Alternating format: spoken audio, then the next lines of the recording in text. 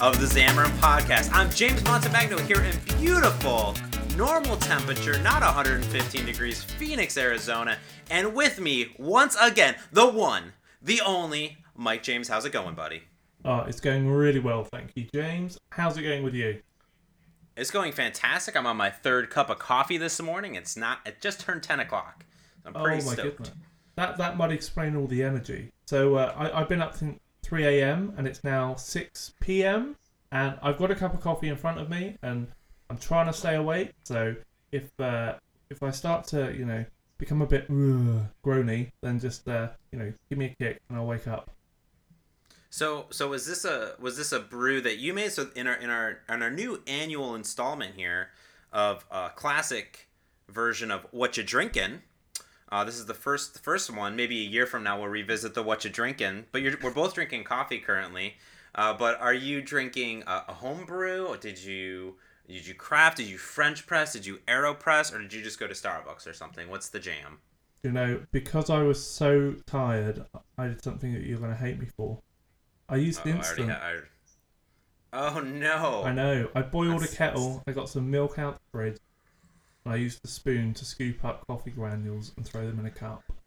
I am an animal, but I needed sugar, and I was like, I can't just eat the sugar. I've got to try and liquidize it somehow. So instant coffee it was.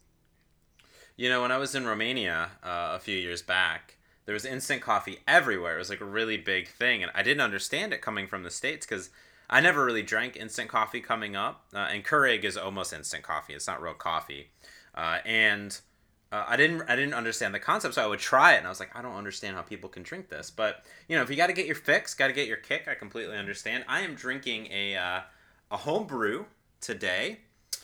French press. So I also boiled the water, and just black coffee is how I drink it. It's a Cartel Coffee, one of the local roasteries here in Phoenix. Even though I do live in Seattle, I'm here in Phoenix once again, which is quite lovely.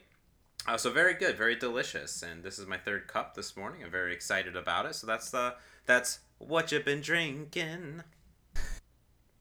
What I like about the Xamarin Podcast is that I asked Mike today if people don't know, I'm pretty energetic even in the morning. And I go, Mike, do you want me to introduce the show, or do you want to introduce the show? And he goes, no, I just like your energy. So hopefully I've lifted, not only is that instant coffee lifting you up, but hopefully I'm just lifting you up by the energy that's protruding over here from Phoenix, Arizona, all the way across the water to the UK.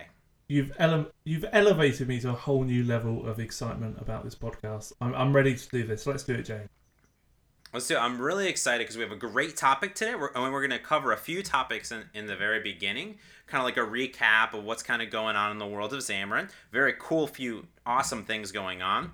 But not only what you've been drinking, because that's really interesting, but we wanted to talk about analytics and crash reporting, which is actually something pretty near and dear to my heart. I've been in that space for a long time. So that's going to be our topic for today. I'm very excited about it. But I wanted to open up with a few interesting topics that you may have missed in the world of Xamarin.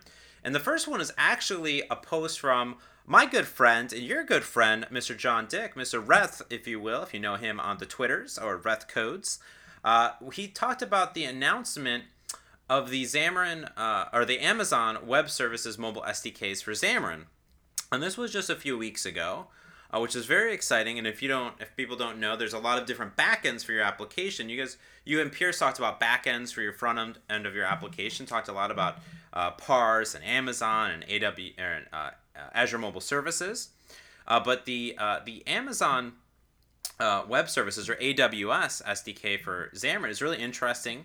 It's all like PCL based, really intriguing, and it adds a lot of different functionality to your application and all the different Amazon services. It has Cognito Identity, Cognito Sync, S3, which is the simple storage service, which is cloud storage, DynamoDB, mobile analytics, simple notification service for push notifications across any of your Xamarin iOS and Android applications. And he gave a really quick sample of how to easily synchronize data to and from all of your different devices and your backend with just a few lines of code, and even authorize with the Facebook Graph, which is pretty interesting. And you can get a full components on the component store.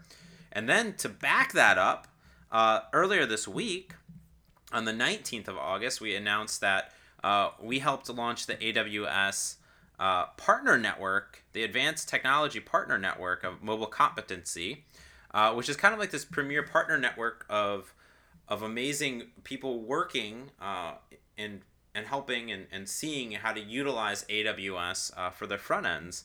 So we're kind of making it easy, fast, and fun to build mobile applications and then tie them up to a high-performant back end on a robust cloud services such as AWS. But I think what's great now is that you have yet another tool in your toolbox if you're building Xamarin applications to tie into not only Azure, but AWS or Parse. Have you had any experience, Mike, with AWS at all? You know, I watched a video on it from Evolve, because when I was looking for bid ranking for a backend, I seriously considered it, but it was just before we released the SDKs. So the SDK story wasn't so great. There was certainly support, but I didn't get as excited as I did for mobile services from Azure. But now that we've got these SDKs, I'm very, very interested to look at this again. Yeah, and what's really nice is, so Tara Walker, who also presented at Evolve, she came out to Xamarin Dev Days in Atlanta and presented on this. And what's really nice is they didn't just create bindings for like their existing SDKs, they created an entire .NET mobile SDK. And what that means is this not only works with your Xamarin iOS and Android applications, it also works with your Windows Phone applications, and it's all from a portable class library. So you don't have to go in and write the connection code 3 times or try to write it in a shared project. You can put it all in your portable class library and off to the races, which is really, really nice. Yeah, that's actually very, very nice. I'm gonna absolutely have to check that out. I really like it when kind of developer groups go that extra mile. It's that finishing touch to really put it in that PCL, and it gives a really nice developer experience. So let's talk about analytics and crash reporting, because it's dear to your heart, and I'm excited because Insights is just moved from it's still in preview, but it's moved to production servers. So we're readying it for release. It's not quite ready for release, but we're readying it. And the new the new dashboard is online, and if you go to insights.xamarin.com right now, you will see the new theme. And I must say it is beautiful. So you may go along to the website and have a look at it and just think that we've improved the CSS a bit. It's a little different, but you should understand that we've made some radical changes on the back end to make this even easier to improve as we go on. So the engineering team is confident that we're going to be able to add some really exciting features to this very quickly. So before we even dive into some of the features of how Insights work, I guess we should talk a little bit just about analytics and crash reporting. Like, why should we be using it, and what's our history? What's your history, Mike, and why did you start using analytic and crash reporting software? So I started using it after I got an app review that was like 2 stars that said it crashed. And I was like, oh man, I don't know why it crashed. Like, he's not giving me anything to work with. And this was before we announced Xamarin Insights. I knew that we were going to be doing Xamarin Insights because I'd spoken with Neil and I knew that we were building the team in order to develop the product. But we didn't have anything tangible that I could use. And I was like, I need to get on top of the quality of my mobile apps. I can't be shipping applications and getting a 2-star review saying it crashed and not knowing why it crashed.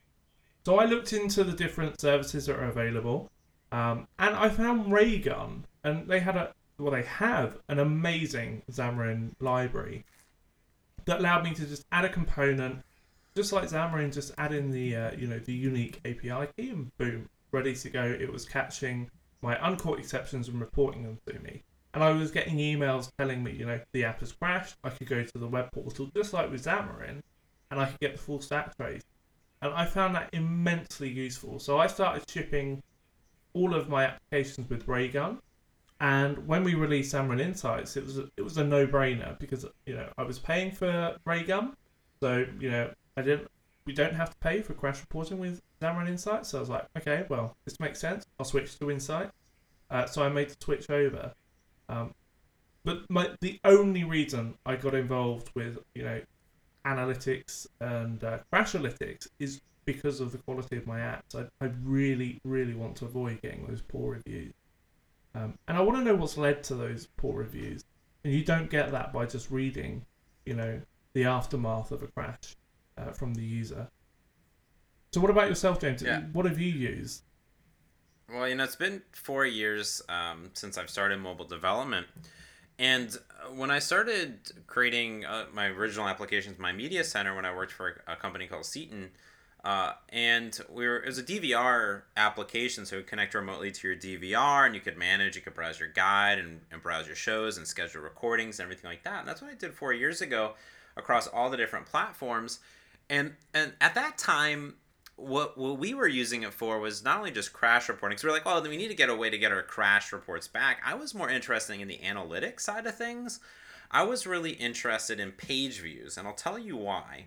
I was interested because our application was very complex. There was multiple areas to the application, so you could go to the guide, you could browse your TV series, you could see premieres, you could see your movies, you could see movies on tonight, you could schedule, you could manage, you could go into show details, you could, all this different information.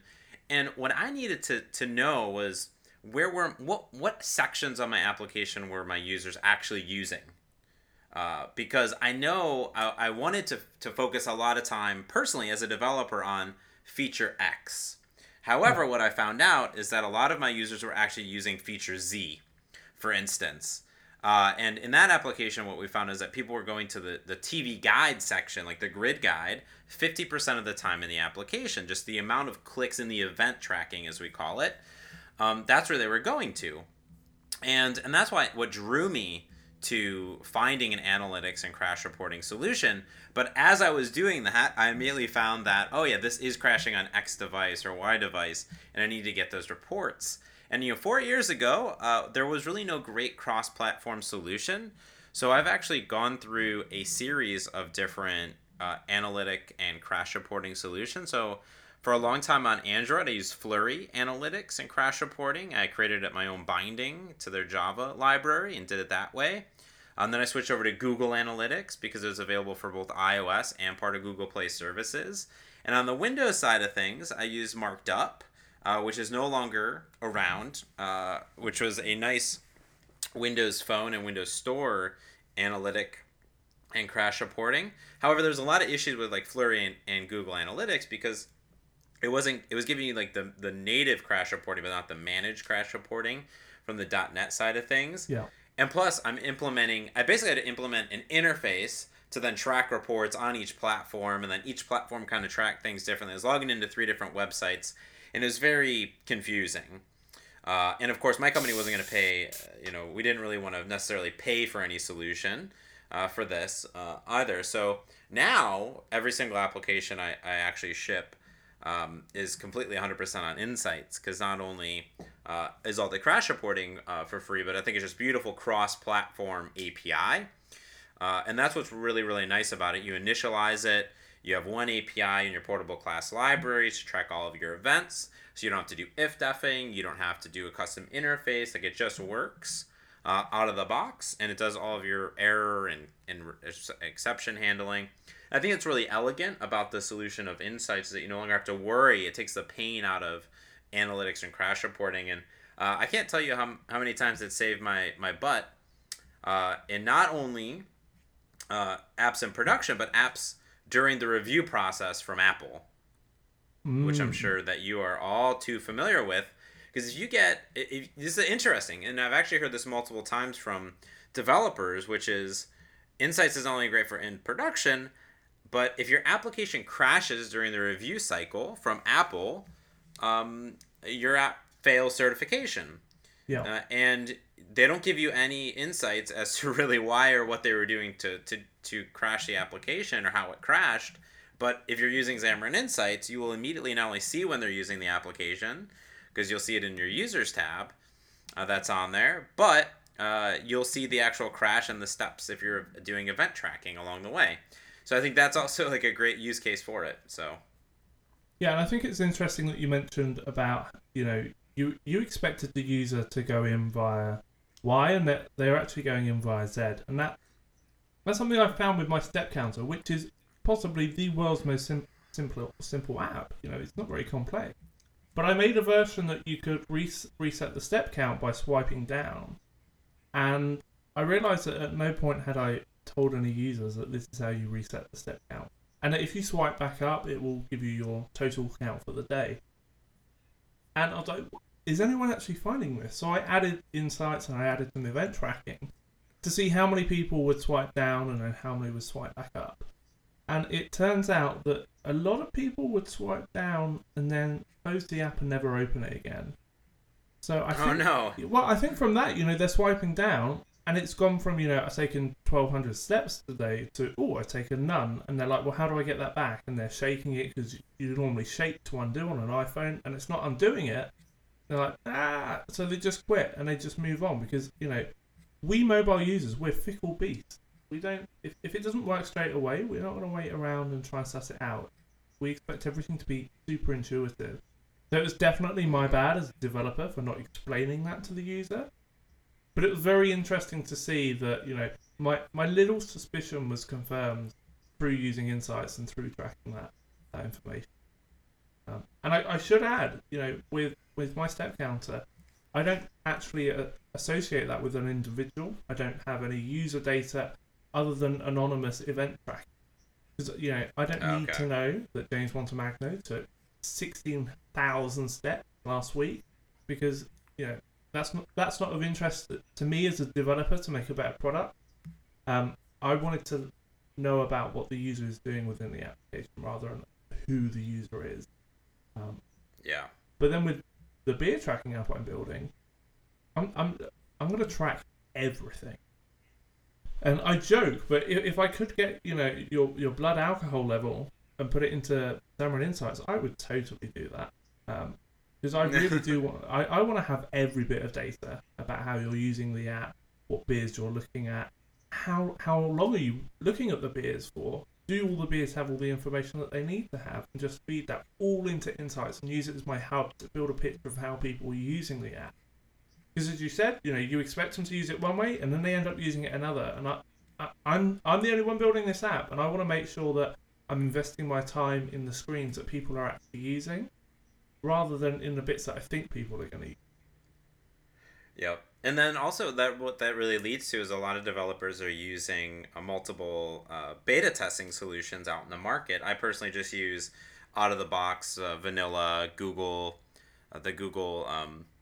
beta and alpha services that are built into the developer portal in Google Play. And then also I just use TestFlight from Apple to test that stuff. And the nice thing is if you're doing this and you put in insights early, you can start detecting that.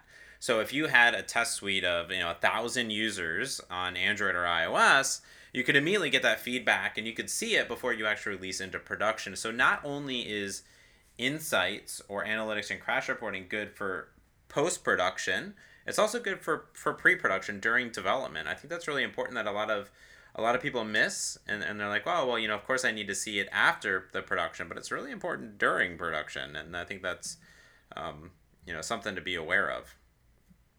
Yeah, I always like to get, whenever I design an app, I always like to get it into somebody else's hands as quickly as possible, just to watch how they're using it. And because as I say, I think people are going to use it in one way. It turns out they want to use it in another. And I watch people do gestures that I'm like, oh man, you expect it to work like that?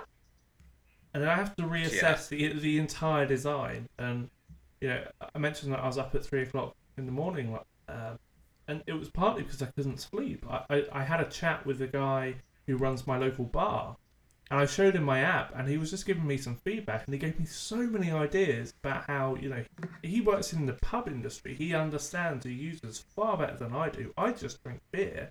He deals with beer drinkers on a daily basis, and he was explaining the subtleties of how people come in, and he knows exactly what they're going to have before they even know what they have. And part of my app is that I want to do this prediction, and just getting his feedback was very interesting, and it's made me reassess what are the features that I need in the app, and there's huge parts that I'm just going to rip out for version 1 and not even bother with, and there are some bits that I hadn't even thought about that I absolutely have to add.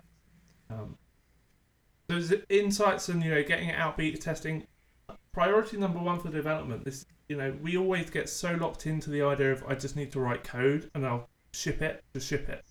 Like, I get it in the App Store, get it out there. I need to get some app reviews now. Now I might write a press release once it's been, submitted for review. And we should be thinking about these steps way in advance. We shouldn't be, writing the app and then submitting and then looking for testers. And, we need to be thinking about this from the moment you write your spec. You should have a plan for how you're going to iterate in the design process to get feedback straight away from the customer. Yep. And you have to realize that it's not just on the devices. That's where kind of test cloud comes in, and Xamarin UI test, which I've been talking a lot about in a lot of my sessions, but also just in my personal life, because it's not only just testing it in users' hands, but making sure that it works on all the different devices. And I think that's what was really interesting. I became a Giant Phone user finally. We talked about this a little bit before the podcast. I've got myself a Nexus 6. It is just a tad bit bigger than your iPhone 6 Plus, which I thought that you were in love with, but apparently you thought it's a little bit too big. I am a giant phone believer. I made fun of everyone that had a giant phone, but giant phones are phenomenal. And a lot of people call them the phablets. I don't like that. I just call it a giant phone because that's what it is. It's a giant phone. And here's the reason why. Let me tell you, Mike James, why I'm a giant phone believer. Because I had the perfect size phone. It was the Moto X original 2013 model. It's the perfect size. It was almost like the 5S, a little bit, tiny bit bigger than the 5S, a little bit more width to it, not height. And it was a perfect phone because you could one hand anything. It was like it was a perfect, right? You could you could thumb everything on the screen, type everything you want. Now here's the problem when you go to an iPhone 6 or even the new Moto X, is that you can no longer, your thumb, you just can't physically move that puppy around on the screen. And you are now forced into a 2-thumb situation. Yep. This is off topic. You're forced into a 2-thumb situation, even on an iPhone 6, not the 6 Plus. So, here's the theory. If you're already going to go for the two-hand approach, because you have an iPhone 6 and all the standard phone sizes are this size, you might as well get more screen real estate out of it and just get bigger. Why not? Just go for it. And it's not that much bigger. It just looks beautiful. It's just stunning, and it still fits in your pocket. I'm a firm believer. I'm giant phone believer, and people can make fun of me if they want because I was one of those. But once you get it, giant phone, and your app, you're going to be developing a little bit different by using a giant phone because it's a lot more real estate. It makes you think about, I think that's what it makes me think about, is not only people that are using a little bit smaller phone, but using a giant phone or a tablet like a 7-inch or an iPad mini, which are very popular. In fact, most of my applications, they're downloaded mostly on an iPad, not even on an iPhone, like Meetup Manager. Its number one use is on an iPad, yeah. In fact, I ended up getting more downloads for Meetup Manager because I turned it into a universal iOS application instead of only an iPhone application. And yeah, that application kind of made a little bit more sense. So it made me think about, oh man, what does this application really look like on a device just a little bit bigger than this? Is this feasible? Does it work good? Should I use a collection view or something like that? It makes you think just a tiny bit more. There is still a marked distinction, though, between how you design for iPad and iPhone. Because I find designing for my 6 Plus super easy. But whenever I sit down and I'm like, right, I'm going to design an iPad app, everything I make looks like garbage. Because it's not... And to be fair, everything I made when I started with iPhone looked like garbage. I just need to practice at it. But it's not a form factor that I'm particularly comfortable with developing for just yet, My designs still look a bit like I've stretched an iPhone. But my biggest problem with the 6 Plus is that two-handed thing. And I've got massive hands. Like, I play the piano and I can reach like from middle C to like a high E, sometimes an F if I'm really stretching. So piano users will know that that's a considerable amount of distance. And yet I still struggle when I'm using one-handed on the phone to get up to the back button.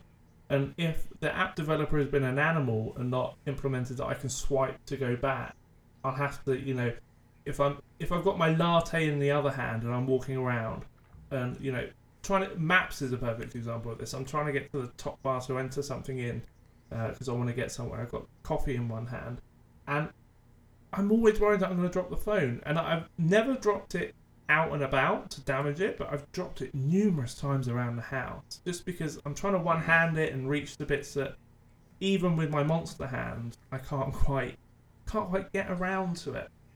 So, yeah, not a huge fan. It is that back button. It's that back button, but on Android we have a back button because we don't live like animals with a single back button. We have a back button in the bottom left of every single device produced, like a normal operating system. And yeah, it's quite lovely. And I don't know if people, I'm sure people know at this point, I am more of the Android person and Mike James more of the iOS person. But I think that was the interesting cop-out almost when Apple put in the double tap to lower the entire screen for the bigger phones. Horrible. But I would be interested to see what you think if you do switch.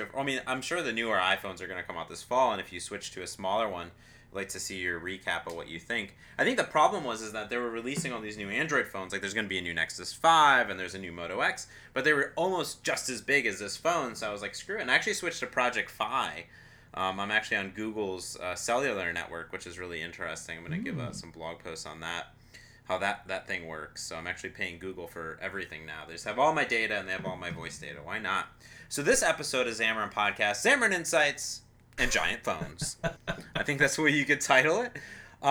And do you have anything else to add to the Insights thing? I mean, insights.xamarin.com, I think we mentioned. I think to get started, it's exactly the same. Nothing has changed. You go and say new app, and you add one line of code, a NuGet package, and one line of code to your application, and you're done. Yeah. It's like the easiest thing ever. There's no reason not to use it. I mean, that's the thing that I'm always when I go and talk to developers, I'm like, hey, who's a .NET developer? And everyone raises their hands because everyone in the room is awesome. I'm like, who's using Insights? And a couple of people will raise their hands. And I'm like, guys, everyone who didn't raise their hand, next time I see you, I want your hands in the air. You get this crash reporting for free. We haven't worked out just yet how we're gonna, we are gonna monetize the event tracking and audience and all of that stuff. We haven't worked out the pricing scheme for it yet, but you can rest assured that issues and crash reporting will always be free. And as James says, it's one line of code to get started. You grab a NuGet package, one line of code, and boom, you've got it sorted. And you can start grabbing all these crash reports. And the new interface is beautiful. We're going to be adding so many more features. And you mentioned Test Cloud, and here's the reason I love Insight. Because I get Xamarin Test Cloud as well, I find the problem in Insights, I'm notified by email, and I get a list of everything the user did that took them to the crash, and I'm straight into UI test. I'm straight creating, exactly, reproducing what the user did. I've got it in something reproducible. I throw it into Test Cloud and I test it across all the devices. And I'm like, boom, let's fix that bug. Ship it. It's amazing. Yep. Yeah. And I should say, I even have it linked into GitHub. So all my repos are online on my GitHub pages. I open source all my apps. And what I do is I do a bug tracker integration to GitHub. So I link my GitHub repository to the actual Xamarin Insight. So not only am I getting emails on crashes, not warnings, but every time there's a crash, I can have it create a new issue in my GitHub. So I personally can track and see, have I fixed this thing? And actually correct the issue. So I think that's what's really unique to set that all up. In fact, I'm about to set up this in Meetup Manager, because Meetup Manager was using a bunch of different crash reporting tools, and they've just gone ahead and updated it, and literally all I have to do is say authorize application, and it's done. It's like a button click. It's really, really simple. It's really cool to link it, and you just go in and you say, oh, here's my repository, and it pulls in all your data. So I just did this. So you link it to your GitHub, and it's like, hey, do you want to authorize Insights as an authorized thing? So you just start typing your name, James Montemagno. I find Meetup Manager, and boom, I just go ahead and do it and save configuration. I literally just set up this hook in 30 seconds to integrate it into it. It's crazy. Yeah, it is crazy simple. And I just want to say the supported platforms are quite extensive. My general thing is if you can run .NET there, you can probably run Xamarin Insight. The only place that I think you probably don't want to run Insights is if you've got a web API and you're using, MVC. probably not the best technology. I think Raygun has some pretty good solutions for you there. I know the engineers have mentioned that it's something we will look at in the future. But right now, you can do Xamarin iOS, Xamarin Android, Windows Phone 8.0, Silverlight, Windows Phone 8.1 and WinRT, Xamarin Mac, and then Windows for anything that's .NET 4.0 and above. So you really can hit almost anything, and it's one line of code. Go and do it now. Stop listening to the podcast. Go and do it. So before we get out of here, recently I've been kind of obsessed with downloading, getting new applications. Not only on my iPhone test devices, but on my Android devices. Do you have any pick of the weeks for applications that you maybe found really interesting? Maybe you want to shout out at all? Now that is. I'll start while you search your phone. Yeah. I'll start while you search your phone. So I do have. This is a personal friend of mine. If you go to Mott's Codes, my blog, you can see I've actually had a little banner just because I love him so much and I love this application. I think it's a cool, great example of a Xamarin application. It's called Spacey in the Black. It's a game by Frank Krueger, my good friend. He's not telling me to paying me at all for promoting this at all. I just think it's a really cool example. He uses this open source PCL that he created called nGraphics. It's a cross-platform graphics API.